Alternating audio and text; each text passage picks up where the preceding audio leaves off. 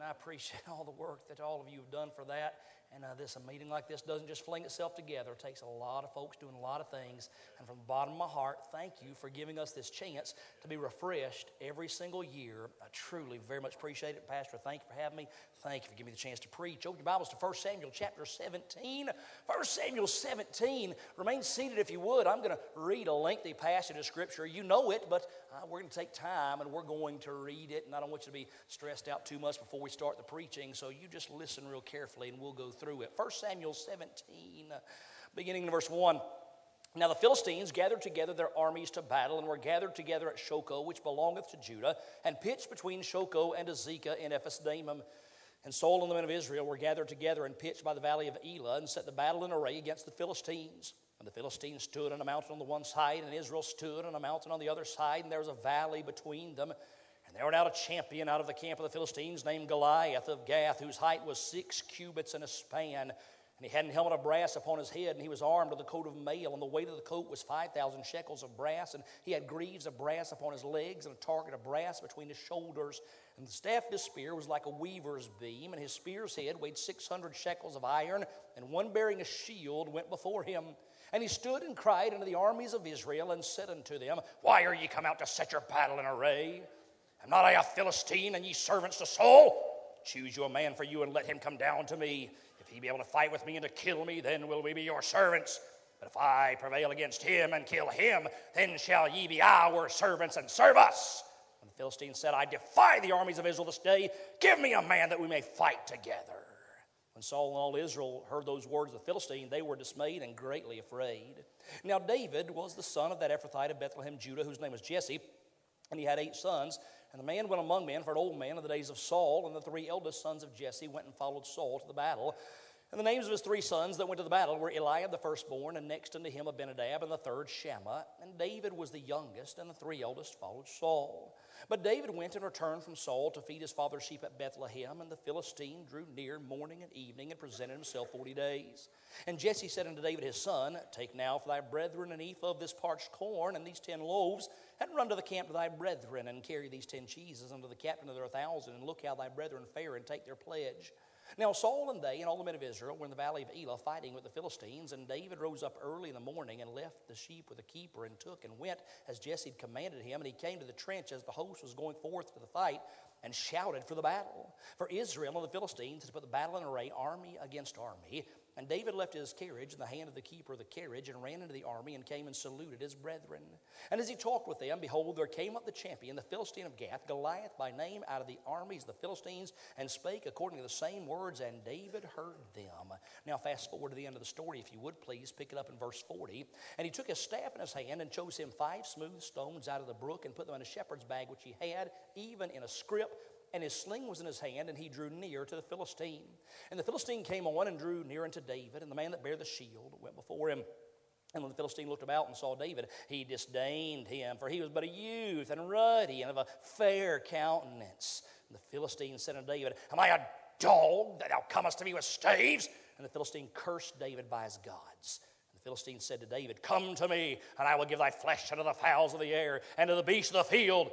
Then said David to the Philistine, Thou comest to me with a sword, and with a spear, and with a shield. But I come to thee in the name of the Lord of hosts, the God of the armies of Israel, whom thou hast defied. This day will the Lord deliver thee into mine hand, and I will smite thee, and take thine head from thee. And I will give the carcasses of the host of the Philistines this day unto the fowls of the air, and to the wild beasts of the earth, that all the earth may know that there's a God in Israel. And all this assembly shall know that the Lord saveth not with sword and spear, for the battle is the Lord's, and he will give you into our hands. It came to pass, and the Philistine arose and came and drew nigh to meet David, that David hasted and ran toward the army to meet the Philistine. And David put his hand in his bag, and took thence a stone, and slang it, and smote the Philistine in his forehead, that the stone sunk into his forehead, and he fell upon his face to the earth. Brother Eric Brown, would you ask a blessing to read in God's word, please, sir?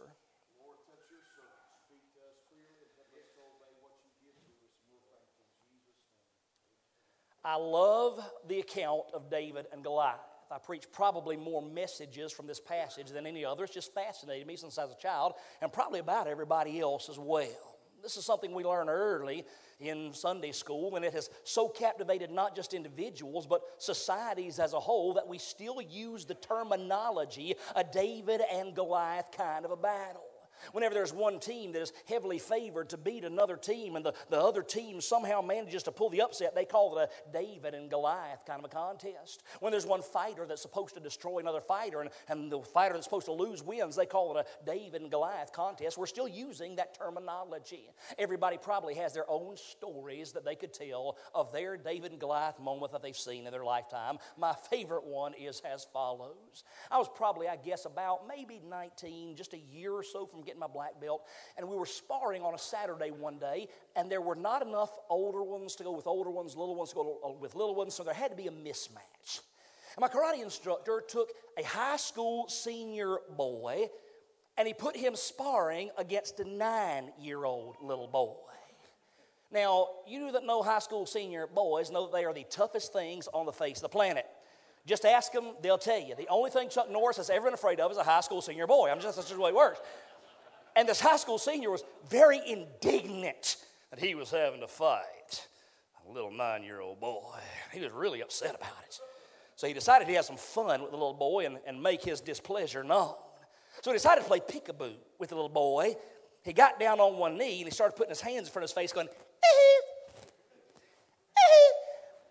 What he did not know, that the rest of us there were fairly well versed in, was that this kid had grown up in the worst neighborhood in Cleveland County, North Carolina.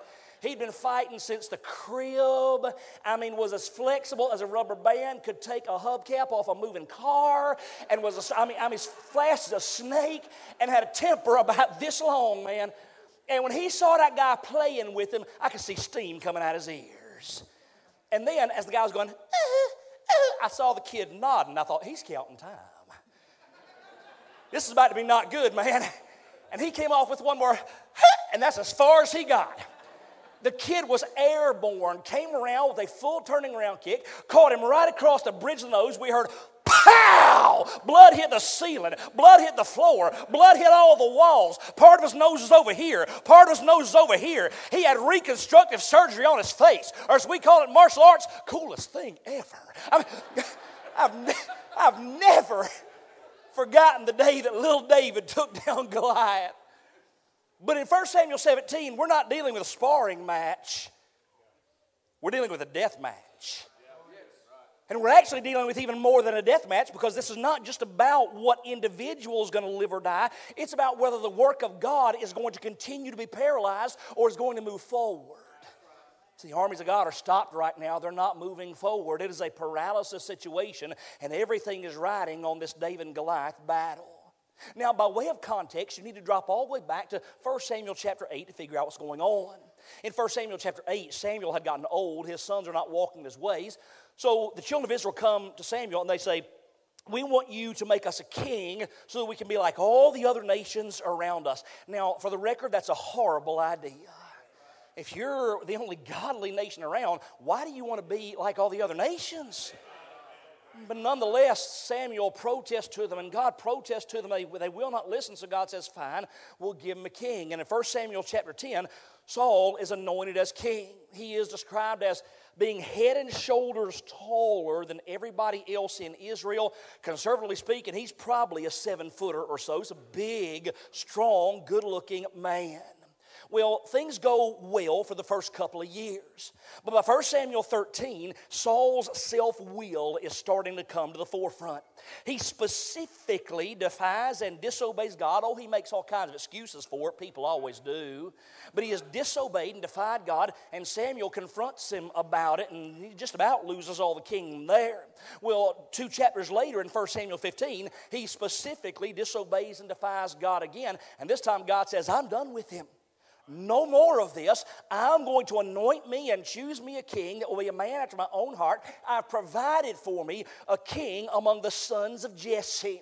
So he tells Samuel to go down to Bethlehem, Judah, where Jesse lives. And Samuel goes down there. They're terrified. Comest thou peaceably? Oh, there's a prophet of God. What's going on here? And he says, we're going to have a sacrifice here. I'm going to anoint one of your sons as king. So one by one, they start parading all the guys before Samuel. And the inference you see is that Samuel's having to look up at them, especially Eliab, because God says, no, don't look on his height or on his countenance. I have refused. I've rejected him. Then Abinadab, no. Shammah, no. All the rest of them, no. Come again, no. And now, after they've come through, and after everybody's been told no, they're just sort of standing there, getting a little bit awkward.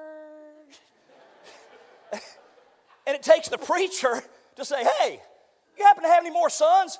And just, oh, yeah. We got one more. We got the runt down there in the field. I mean, surely that's not the one you want. You want me to have the big boys come back again? Let you check. No.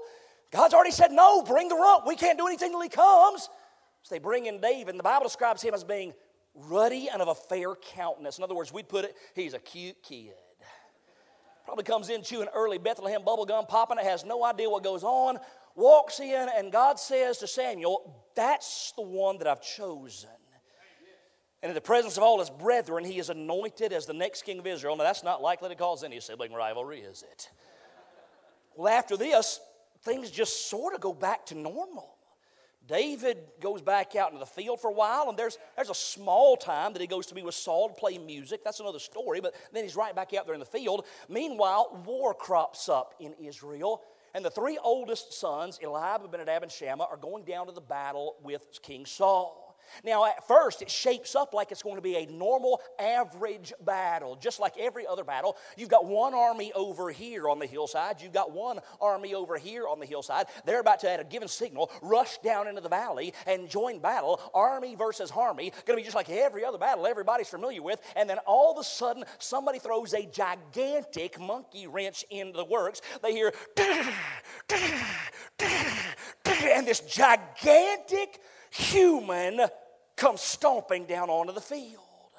The Bible describes him as being 9 feet 9 inches tall minimum, and that's if a regular cubit is used. If the cubit of a king is used, it may have been upwards of 11 feet tall, but bare minimum, he's 9 feet 9 inches tall, clad in his armor, huge, strong, and really angry. And he comes out there and he begins to shout at the Israelites, give me a man that we may fight together. I defy the armies of Israel. Give me a man. Everybody's going, oh, I don't think so. Saul don't want nothing to do with it. Eliab doesn't want anything to do with it. Shammah, Abinadab, nobody want nothing to do with that man. Well, back home, David doesn't know any of this.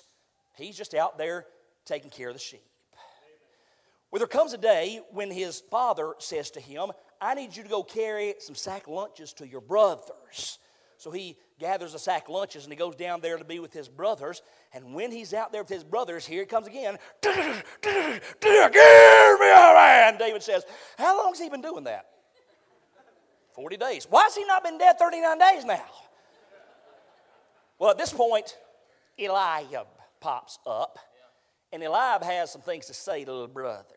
Eliab says, I know thy pride, the naughtiness of thine heart. You're come down that you might see the battle. With whom was thou left those few sheep? Don't you want to slap him? Now, Eliab has made a serious accusation against David. The accusation he has made is dereliction of duty. David is supposed to be taking care of the sheep. See, this is a shepherding family. If they don't take care of the sheep, there's no roof over the head. There's no food on the table. There's no house to live in. So he's accusing David of doing wrong to the family by dereliction of duty. You should be there with the sheep. You're wrong, David. You're not taking care of the sheep. But I wonder if there's any justification to that. Let me say this.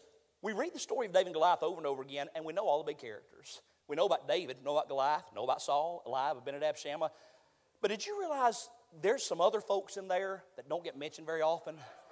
And they sort of change the entire dynamic. Look with me in verse 20, please. Let me show you what I mean. 1 Samuel 17:20. And David rose up early in the morning and left the sheep with a, what's the word? keeper, and took and went as Jesse had commanded him. And he came to the trench as the host was going forth to the fight, and shouted for the battle. For Israel and the Philistines to put the battle in array, army against army. And David left his carriage in the hand of the what? Keeper of the carriage, and ran into the army, and came and saluted his brethren. Now, can I paint to you the picture that Scripture paints in these few short words? David, again, back home, knows nothing of what's going on there at the battle. All he knows is Dad has said to him, I need you to go take your brother some lunch.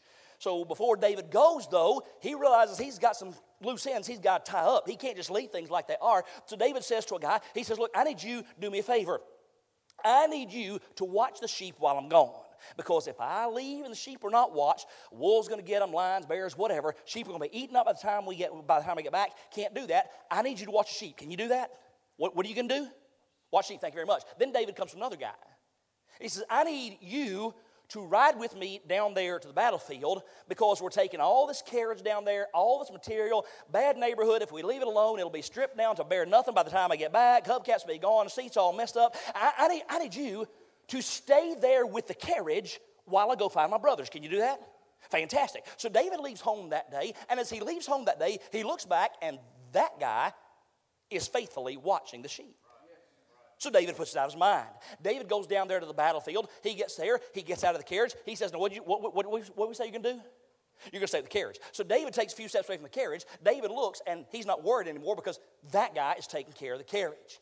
Now, it is a few minutes thereafter, David hears it. Give me a man that we may fight together. And instantly, all of David's focus, all of his attention is on that guy out there running his mouth about God and the armies of God. He's not thinking about the sheep because that guy's watching the sheep. He's not thinking of the carriage because that guy's watching after the carriage. And David begins to speak. Well, what is this uncircumcised Philistine doing? Defying the armies of the living God. And then Eliab pops up. I know thy pride and the naughtiness of thine heart. Thou art come down, that thou mightest see the battle. Yeah. How many of you have older brothers and younger sisters and older sisters? Y'all got siblings?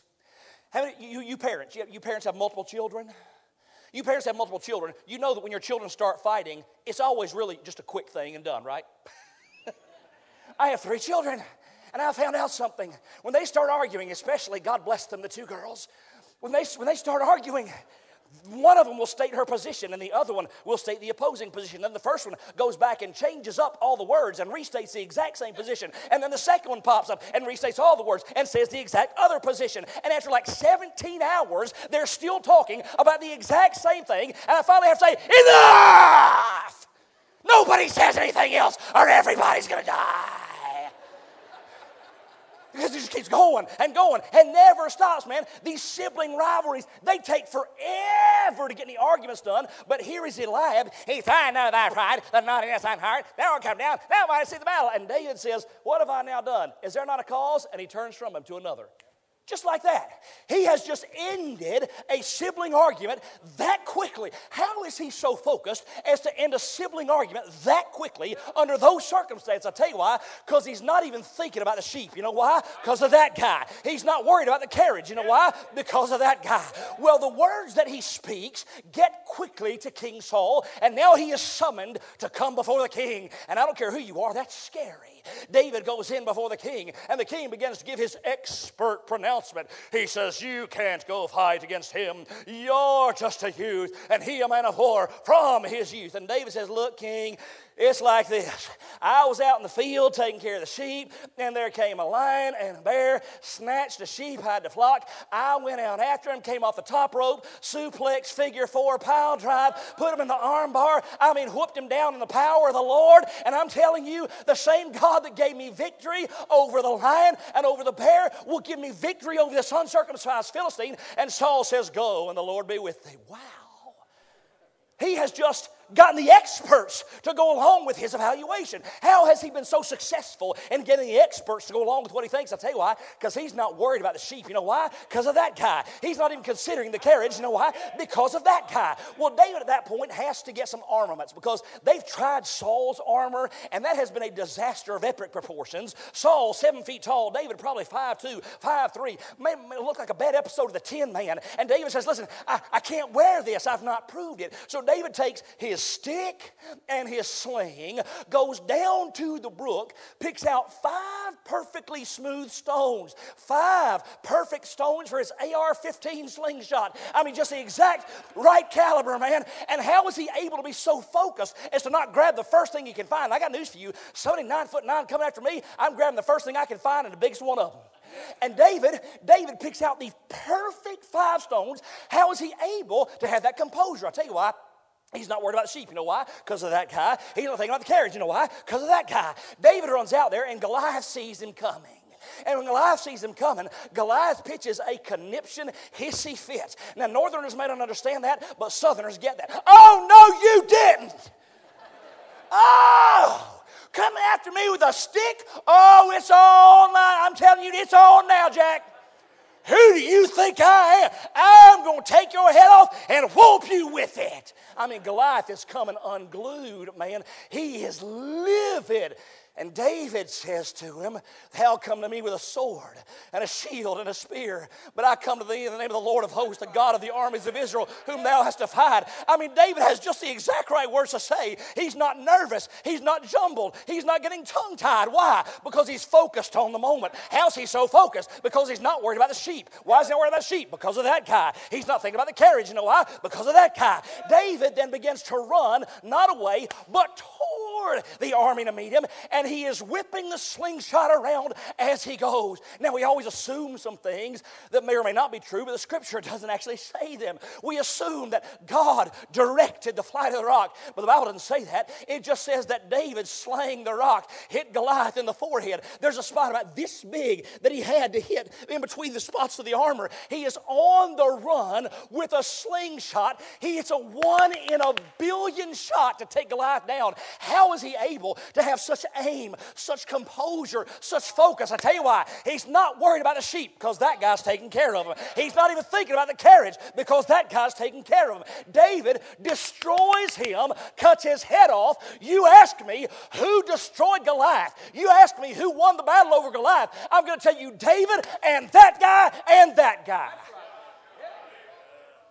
Because David literally could not have even been there to do what he did if it weren't for that guy and for that guy.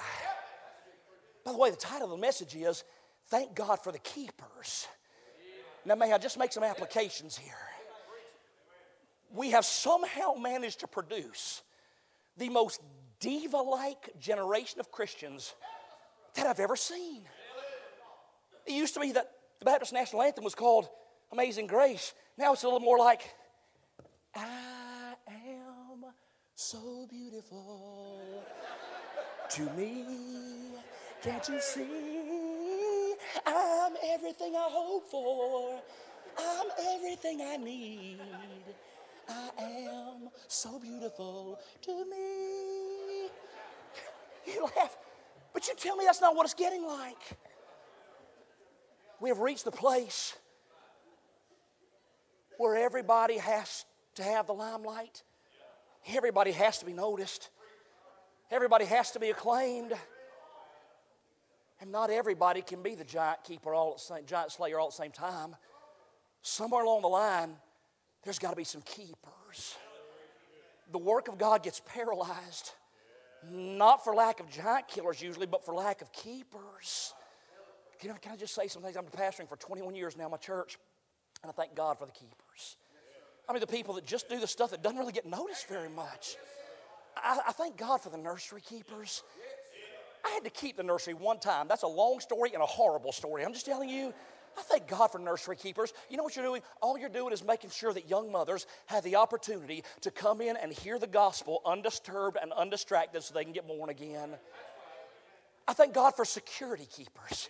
I think people just quietly keep people safe. I've often said that if you want to attract every crazy person in 5 counties, start a church somewhere in North Carolina.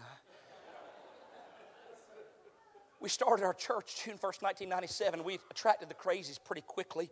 And after about a year, I got a call early one Sunday morning. Girl about 20 years old screaming in the phone, "Preacher, he's got a gun. He's beating on the door. He's going to get in. He's going to kill me." I knew who she was talking about, her crazy ex-boyfriend who was part of all that was going on in the church. And I said, "Call 911 and then call so-and-so. He's just right down the road. He can get there quicker than I can. I'll get there as fast as I can." And man, I got in the car and burned rubber, got there as quick as I could. And when I got there, I love law enforcement. God bless them. But this guy made a mistake. This guy said, I got there in time to hear him say, "Boy, you got a gun?" The guy said, "Yeah. Beating on the door trying to get in with it?" "Yeah." He said, "Let me see the gun, boy." Guy showed him the gun. He said, "Put it in your pocket and go home." Oh, that was a mistake right there, man. So the guy left with the gun, and the young lady said, "Preacher, what am I going to do? I'm scared to death." I said, "Come on to church. Safest place in the world you'll be." Surely he wouldn't be stupid enough to show his head around there today. And if he does, we got plenty of big folks there to handle it. Don't worry about it. Come and you'll be safe. So she came on to church, and I didn't figure he'd come, but just in case, I got a couple of my security guys, and I told them what had happened. I said, surely he wouldn't show up, but if he does, just be aware of what's happened and handle it. About halfway through service, she was sitting on the next to the back row. He came in the back doors, sat right behind her. When he did, my two security guys came in from one side of the pew and the other side of the pew, and they went and did this number to him. I mean, squashed on him, man. And they sat there just squashed up against him the entire time. And I preached the message, and came time for the invitation. I said, "Let's all stand as everybody's eyes are closed." And everybody stood, and he didn't bow his head, he didn't close his eyes. He just glared at me and glared at her and glared at me and glared at her. And then about halfway through the invitation, I saw him reach in the pocket where I knew that gun was. And when he did, my two security guys, who also knew where the gun was, did this number even tighter, and then they both went.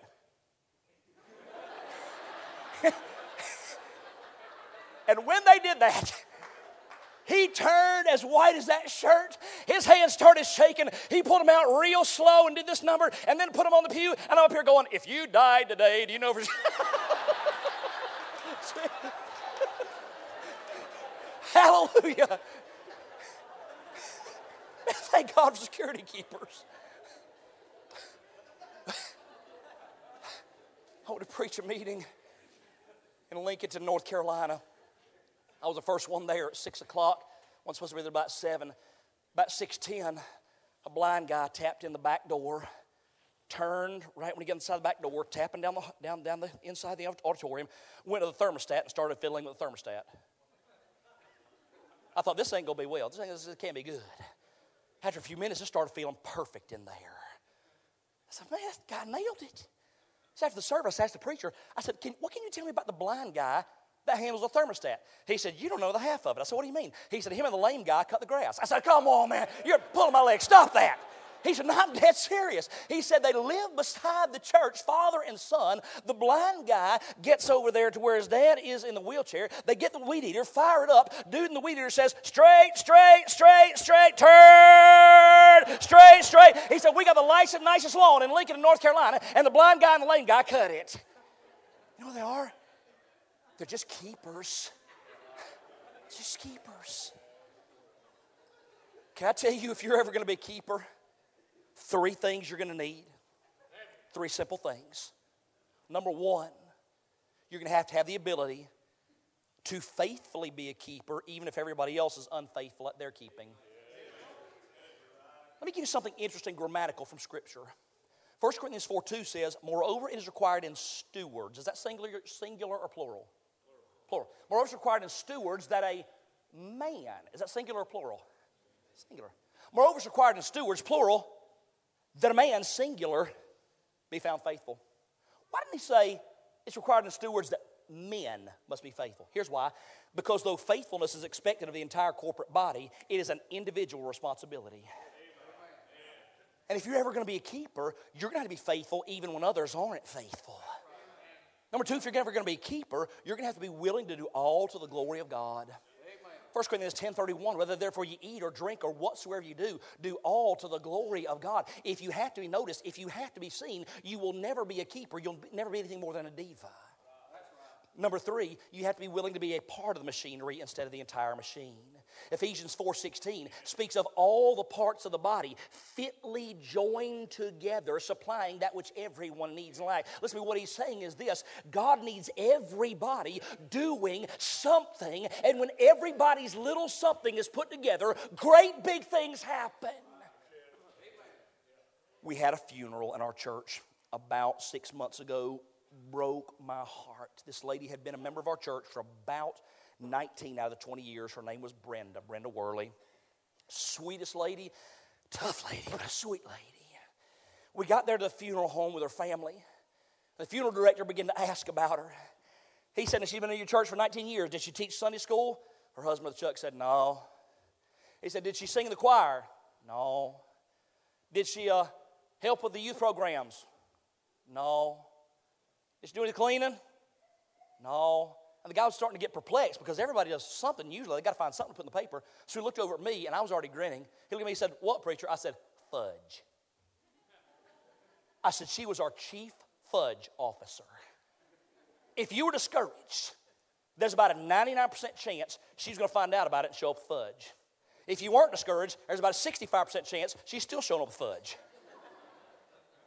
Everybody there missed her so grievously because she just took this one little thing that she knew how to do and she just did it. From the pulpit to the pew, God expects every one of us to be keepers.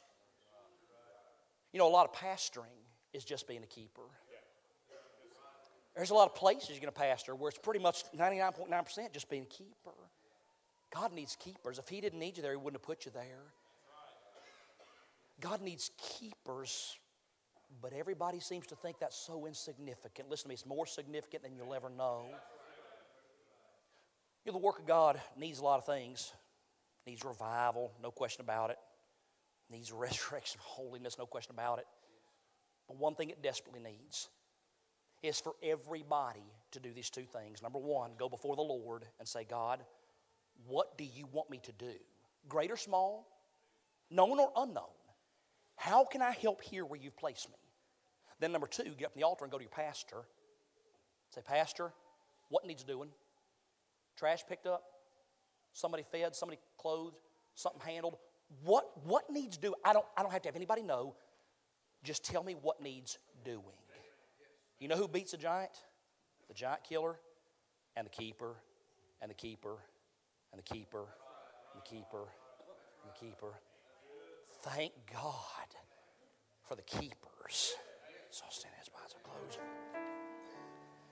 Every head bowed, every eye closed, no one looking around. I wonder if you're here today and you say, Preacher, I'm saved. No question about it. Would you slip your hand up where I can see it? God bless you.